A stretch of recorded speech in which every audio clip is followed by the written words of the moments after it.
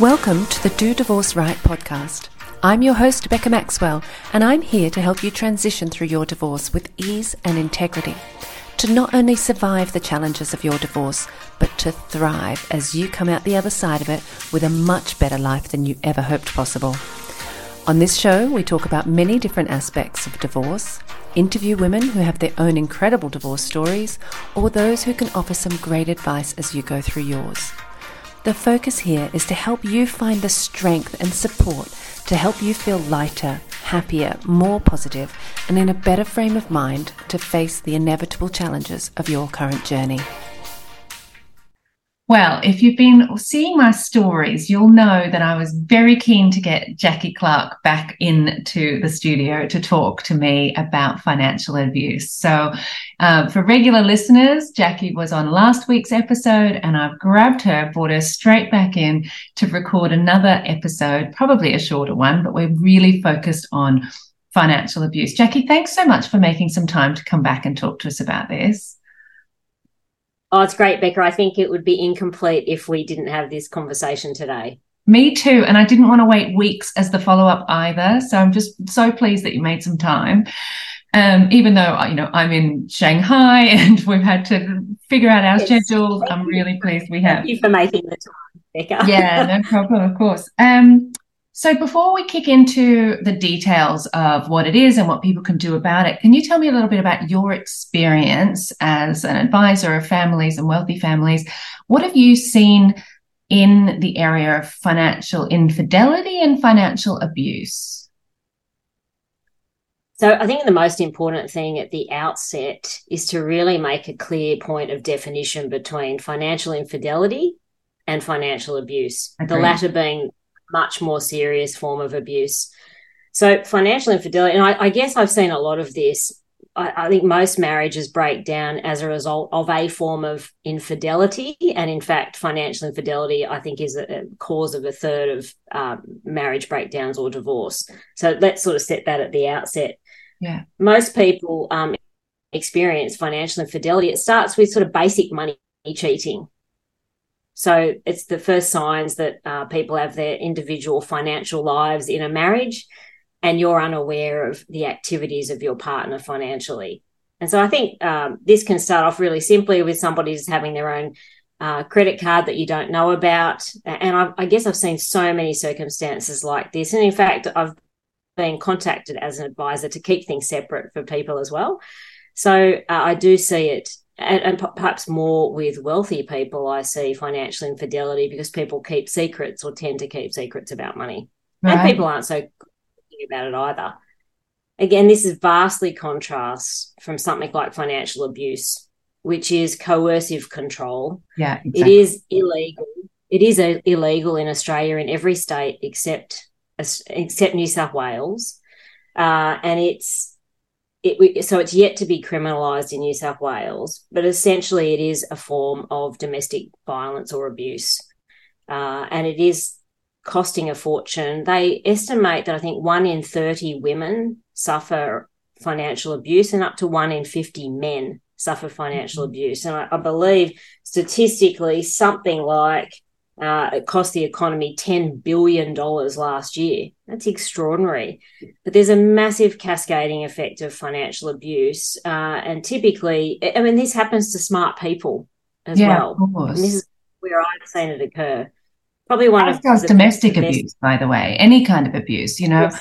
It's awful to think that in my first marriage, I was in a physically abusive relationship, and you know, I'm a smart, strong, you know, sometimes aggressive, assertive woman, and I was like, how could this possibly be happening to me? I'm no wallflower. I'm not the typical domestic abuse victim. What the heck is this?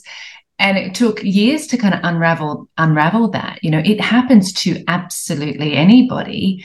So you're right, it does happen to smart women. You're no less wonderful because this is happening to you. Somebody is abusing you. Yes. Tell me, sorry, keep going. So something like 600,000 Aussies in the last 12 months have been impacted by financial abuse. It's pretty extraordinary. And no doubt it comes in many forms. But in terms of the the sort of quakes, if you like, that come from it. You think of money being withheld in relationships. So this is that starting point.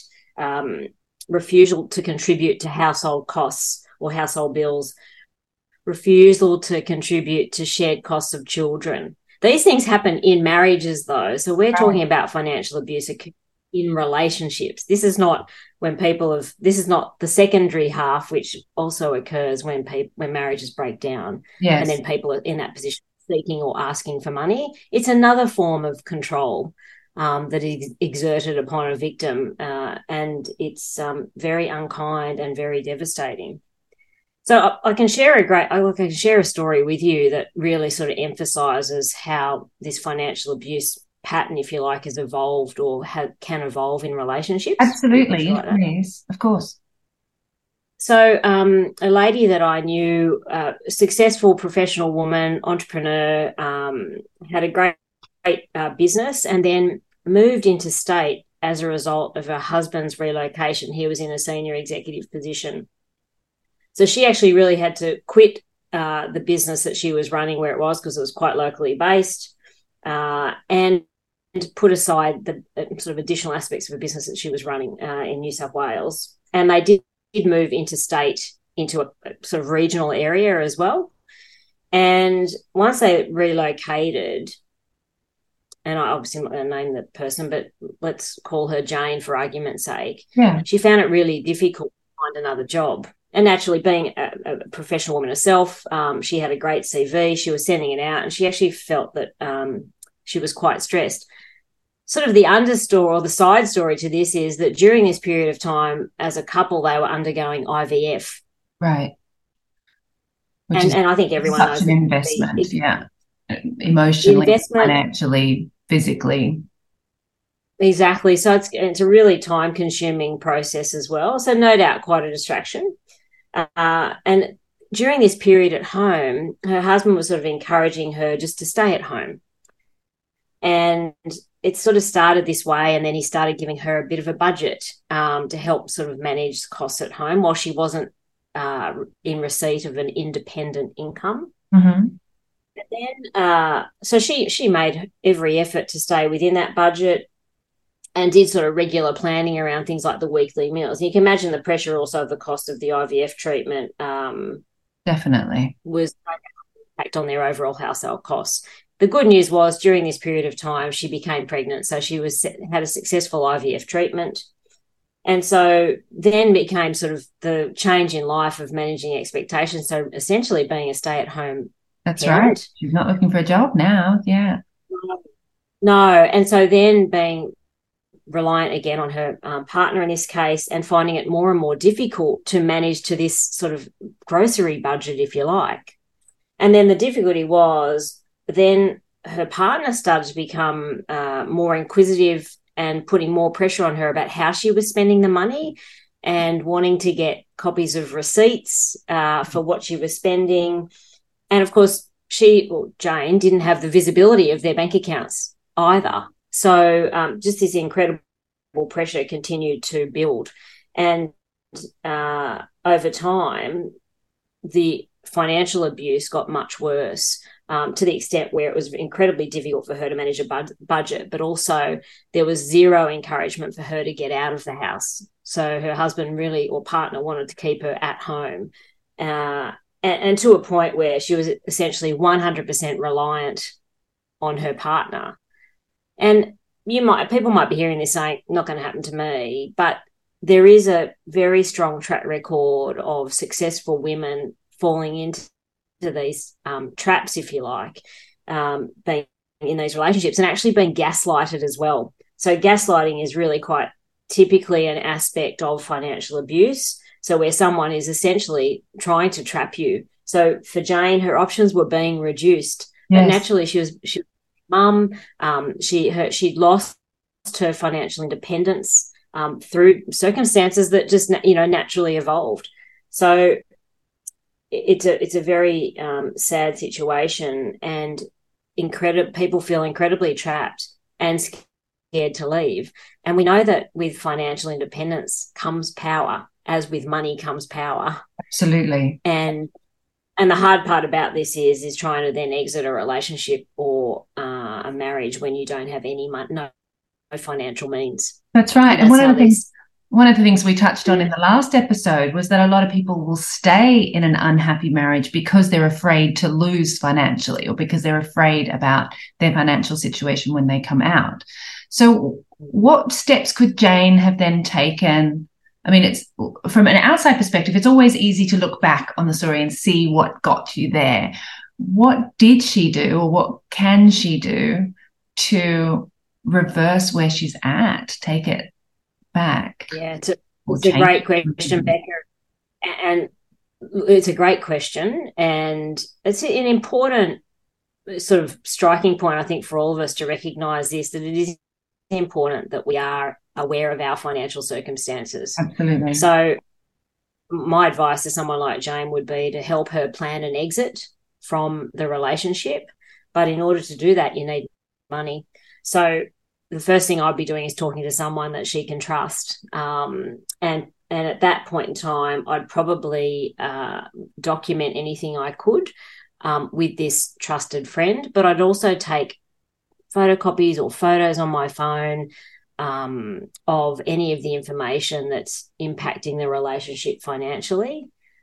But I'd also consider things like having a new email address that is not connected in any way with my partner, or my partner's not aware of it, so you can send information off to a trusted third party, so that there's a sort of documentation sort of kept somewhere on the side.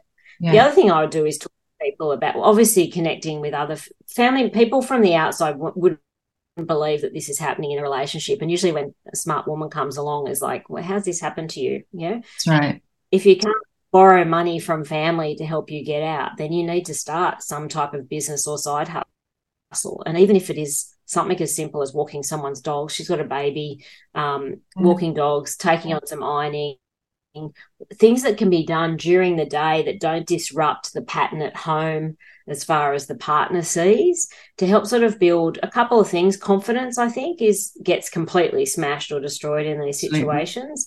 But so confidence, building a little pocket of cash if possible, and then starting to work out or find a network of people who can also help you. So we talked about the personal finance village before, which is having that trusted group of people around you. Yes, it might be a lawyer, it might be an accountant, it could be a great friend.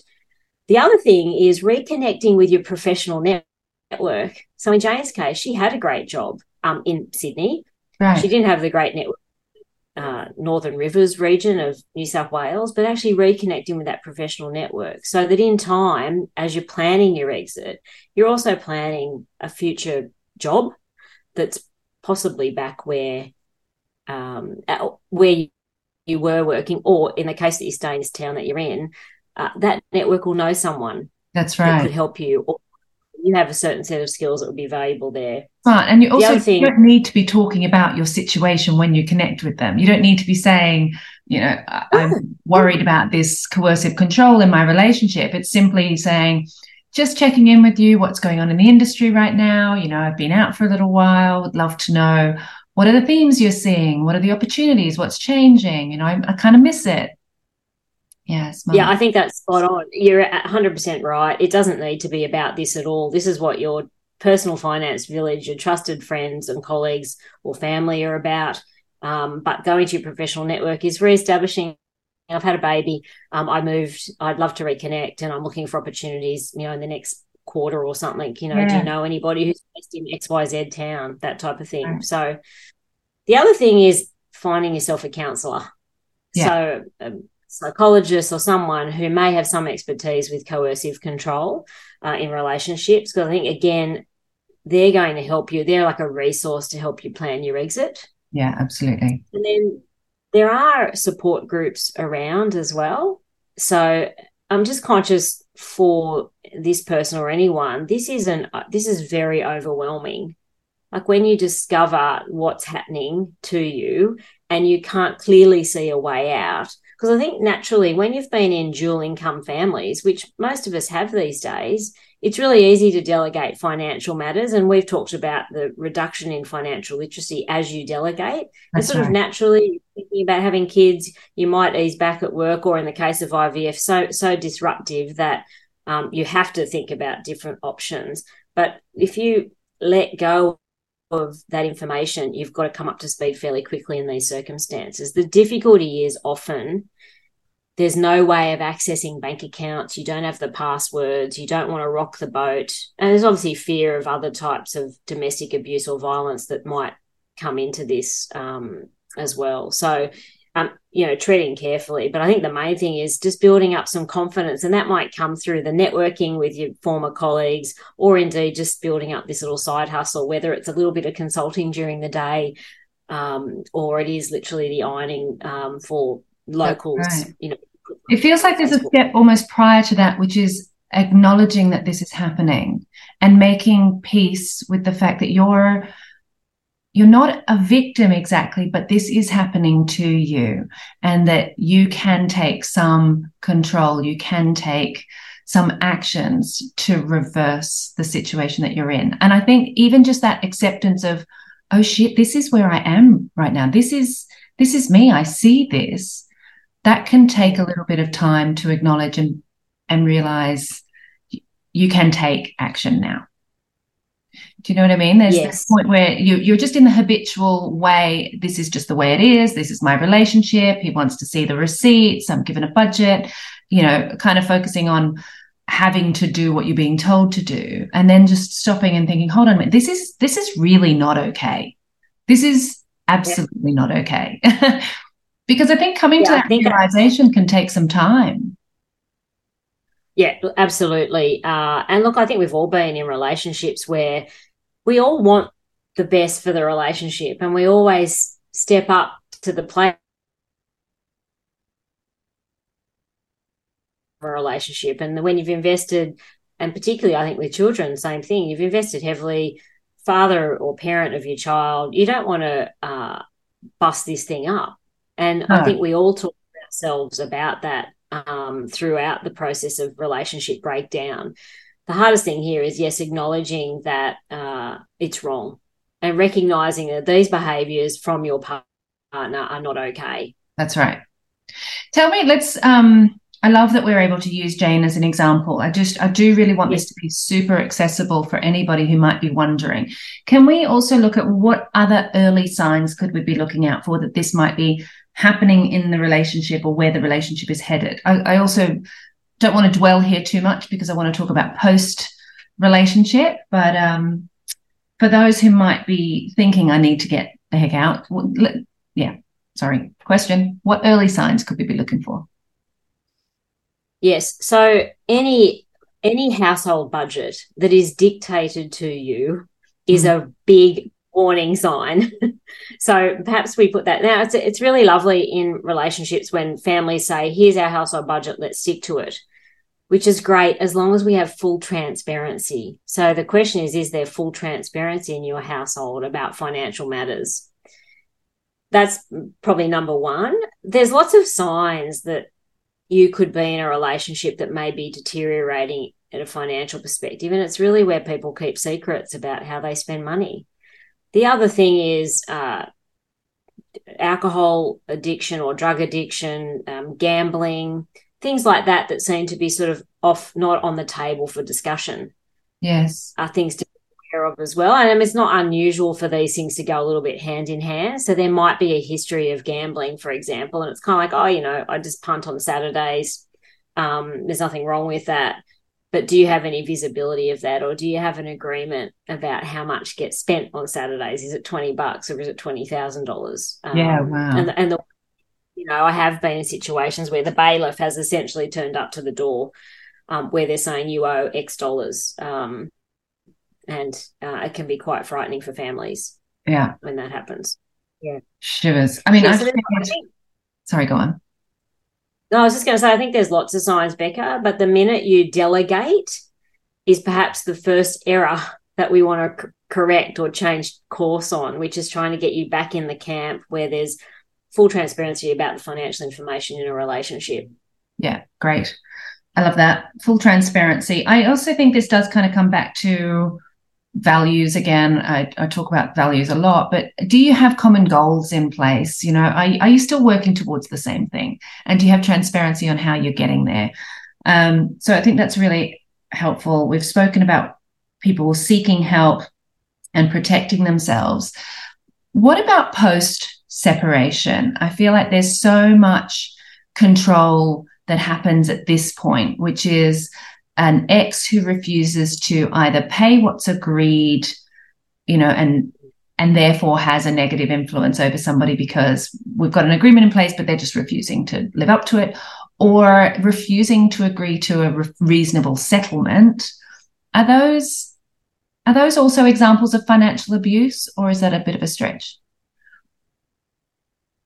I don't know that is a direct example of financial abuse, but I do believe that it is evidence that the relationship, that control by one individual of another individual in that relationship is breaking down. Yes. And it's only going to be a matter of time before A, those things are agreed, or B, those monies are eventually passed to whoever's seeking them. It just takes a lot longer and it's more painful and stressful. So, from a financial abuse or definitive perspective, coercive control is pretty obviously defined. It's just hard to prove, which is naturally the difficulty with all of these things. No different to domestic violence. You know, unless it's witnessed by people, it's very difficult to prove, which makes all of these things really hard and quite sad. No different to withholding or holding back on agreeing to a settlement when you're going through the process of trying to divorce somebody.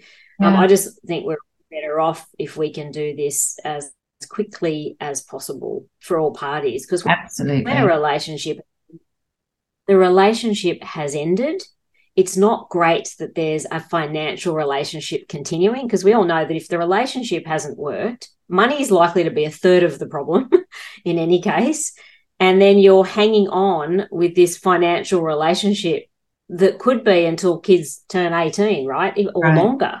That's right. So it is pretty tricky, and it's a tough course to navigate to get this right. And there's obviously means in terms of closing these things down, but nobody's in a particular hurry in this country to get settlements finalised and monies transferred to spouses or former spouses. I think there's a lot in there about the right, having that conversation, which is to say we are no longer in this relationship by refusing to come up with this agreement or refusing to pay what we have agreed. You're trying to continue a relationship here. Is that really what you want? Like, actually kind of holding them up to them, which is like, are you actually trying to hold on to me? Because this feels a bit strange.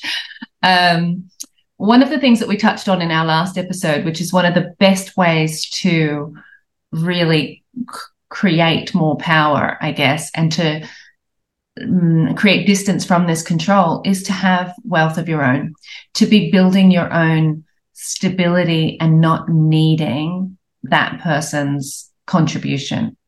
So, you know, it's money for jam when it comes. It's great to have, and you can invest it and you can put it away for the children, but to have your own wealth coming in, your own income, building your own, what am I trying to say? Without saying I think you're absolutely spot on. Financial independence empowers us really significantly. And I remember that old saying, is it something like relying on a man or something is no plans? I can't remember that's right, the actual word. The man is not a plan. Yeah, that's right. And I think that all of us, we owe it to ourselves to demonstrate our ability to be financially independent, even if that means you are a good saver or you manage your family budget well, but with complete, transparency in the family. But having something for yourself to keep yourself accountable to is important. And actually, you mentioned it just before around financial goals. Well, you weren't specifically talking about financial goals, but when you talk about a relationship, goals tend to be we're traveling or we're buying or we're selling or we're going to send kids to this school, whatever it is. They all have an underlying financial goal. Absolutely. So to agree those, we all need to make contributions to that. And if you're the one who happens to be at home, part of the contribution to getting to be able to pay private school fees is that we manage how we spend money at home, and whether that's the internet, the electricity contract, the groceries, where they're purchased from, how we plan our meals during the week, all of that comes into, as a family, setting these types of goals. Financial being a very strong sort of base Absolutely. layer, if you like. Yeah. So for you as the individual, regaining your independence first when you're in one of these situations is important. And if it comes even in just the smallest way, and like I said, I would never say no to dog walking, but anything that, whether $25 an hour or whatever it could be, just to give you that sense that you've got something for yourself. That's right. And that will build your confidence over time. And I do think that confidence, it gets stripped, I think, from everyone too when you come out of the workforce, even if it's ever so briefly as a mum. It's hard to first go back. I remember 3 times I, left the workforce briefly to have children. And coming back, you always feel quite like, what's gone on since I haven't been here? And I remember, unfortunately, I shouldn't say unfortunately, but the internet came in. my eldest son's turned 25 this week, and I went on maternity leave. Yeah. And the internet, in the 6 months that I was gone, the internet came in, and I was like, oh my goodness, I'm going to be so behind. I won't know how to use this thing. Can you imagine that? Like, yes. I'm sure people here laugh, but like that was 25 years ago this week. That's incredible.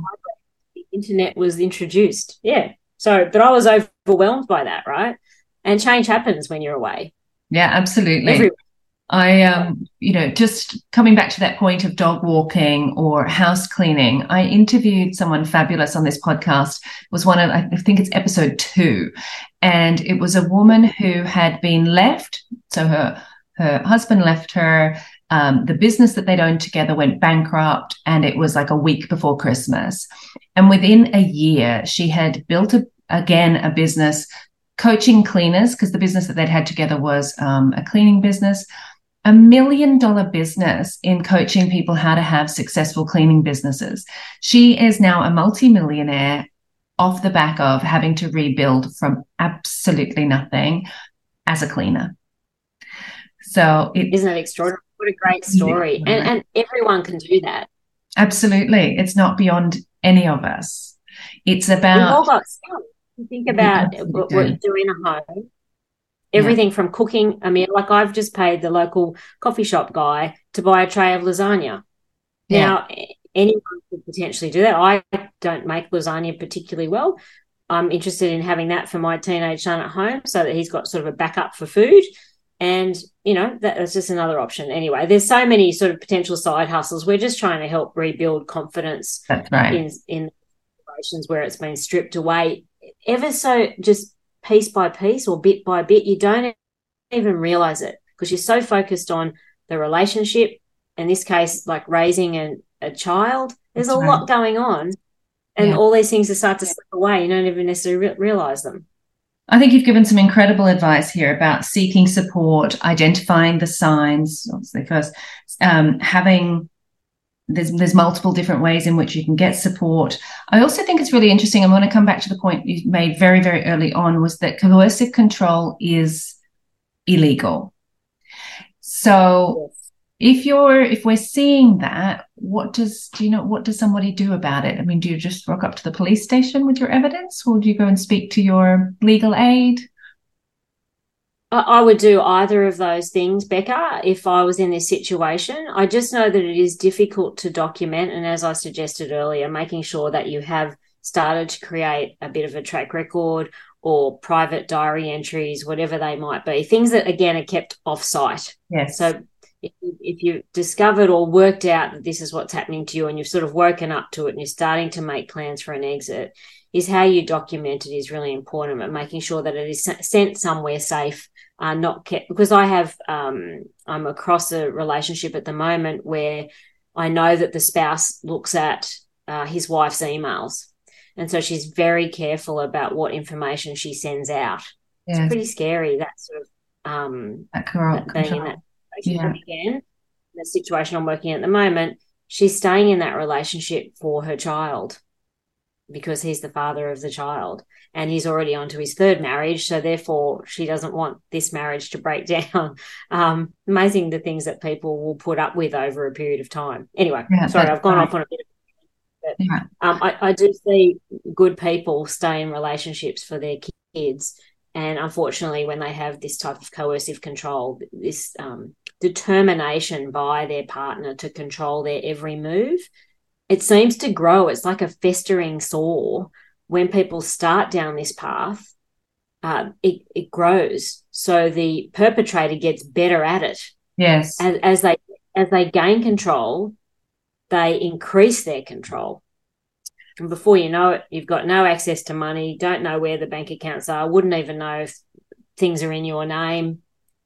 I'd like to add to that, but the opposite is true. So meaning that as his control grows, if you focus on what you can control, which is collecting evidence, creating financial independence, if you're taking actions that are within your control and building your own resilience, having a goal in mind, a sight, then that grows too, right? So it is true that what we focus on and what we put effort into, our ability to influence things gets bigger.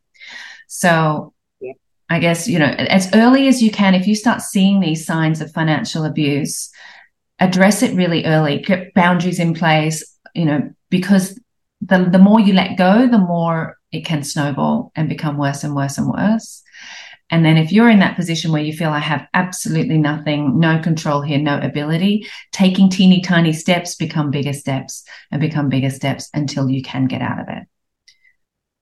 Yeah, that's exactly right. And just clawing back inch by inch. That's right. I do recognize too, Becca, that people may fear for their safety. We haven't talked about safety specifically, but I appreciate that in those situations, coercive control comes in lots of different forms. We've focused today really on financial abuse, but there are safety issues, and you do have to navigate very carefully with a trusted group of people around to help you navigate your way out. So I just want to sort of call out how I do recognise that notwithstanding people may be trapped, that they are often in fear of their own safety as well. So it's a really difficult path to navigate out. And every step that we do today will help form a baseline so that in time, if you're able to successfully exit the relationship, that you start to rebuild your confidence and actually create a new pathway that can end this relationship and help you move forward. Yeah. Exactly. Jacqui, you're amazing. Thank you so much. I want everybody to pick up your book, to stop worrying about money.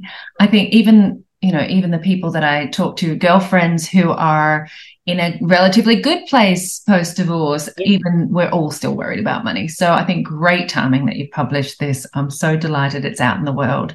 And thank you so much for coming, not on the podcast once, but twice. You're amazing.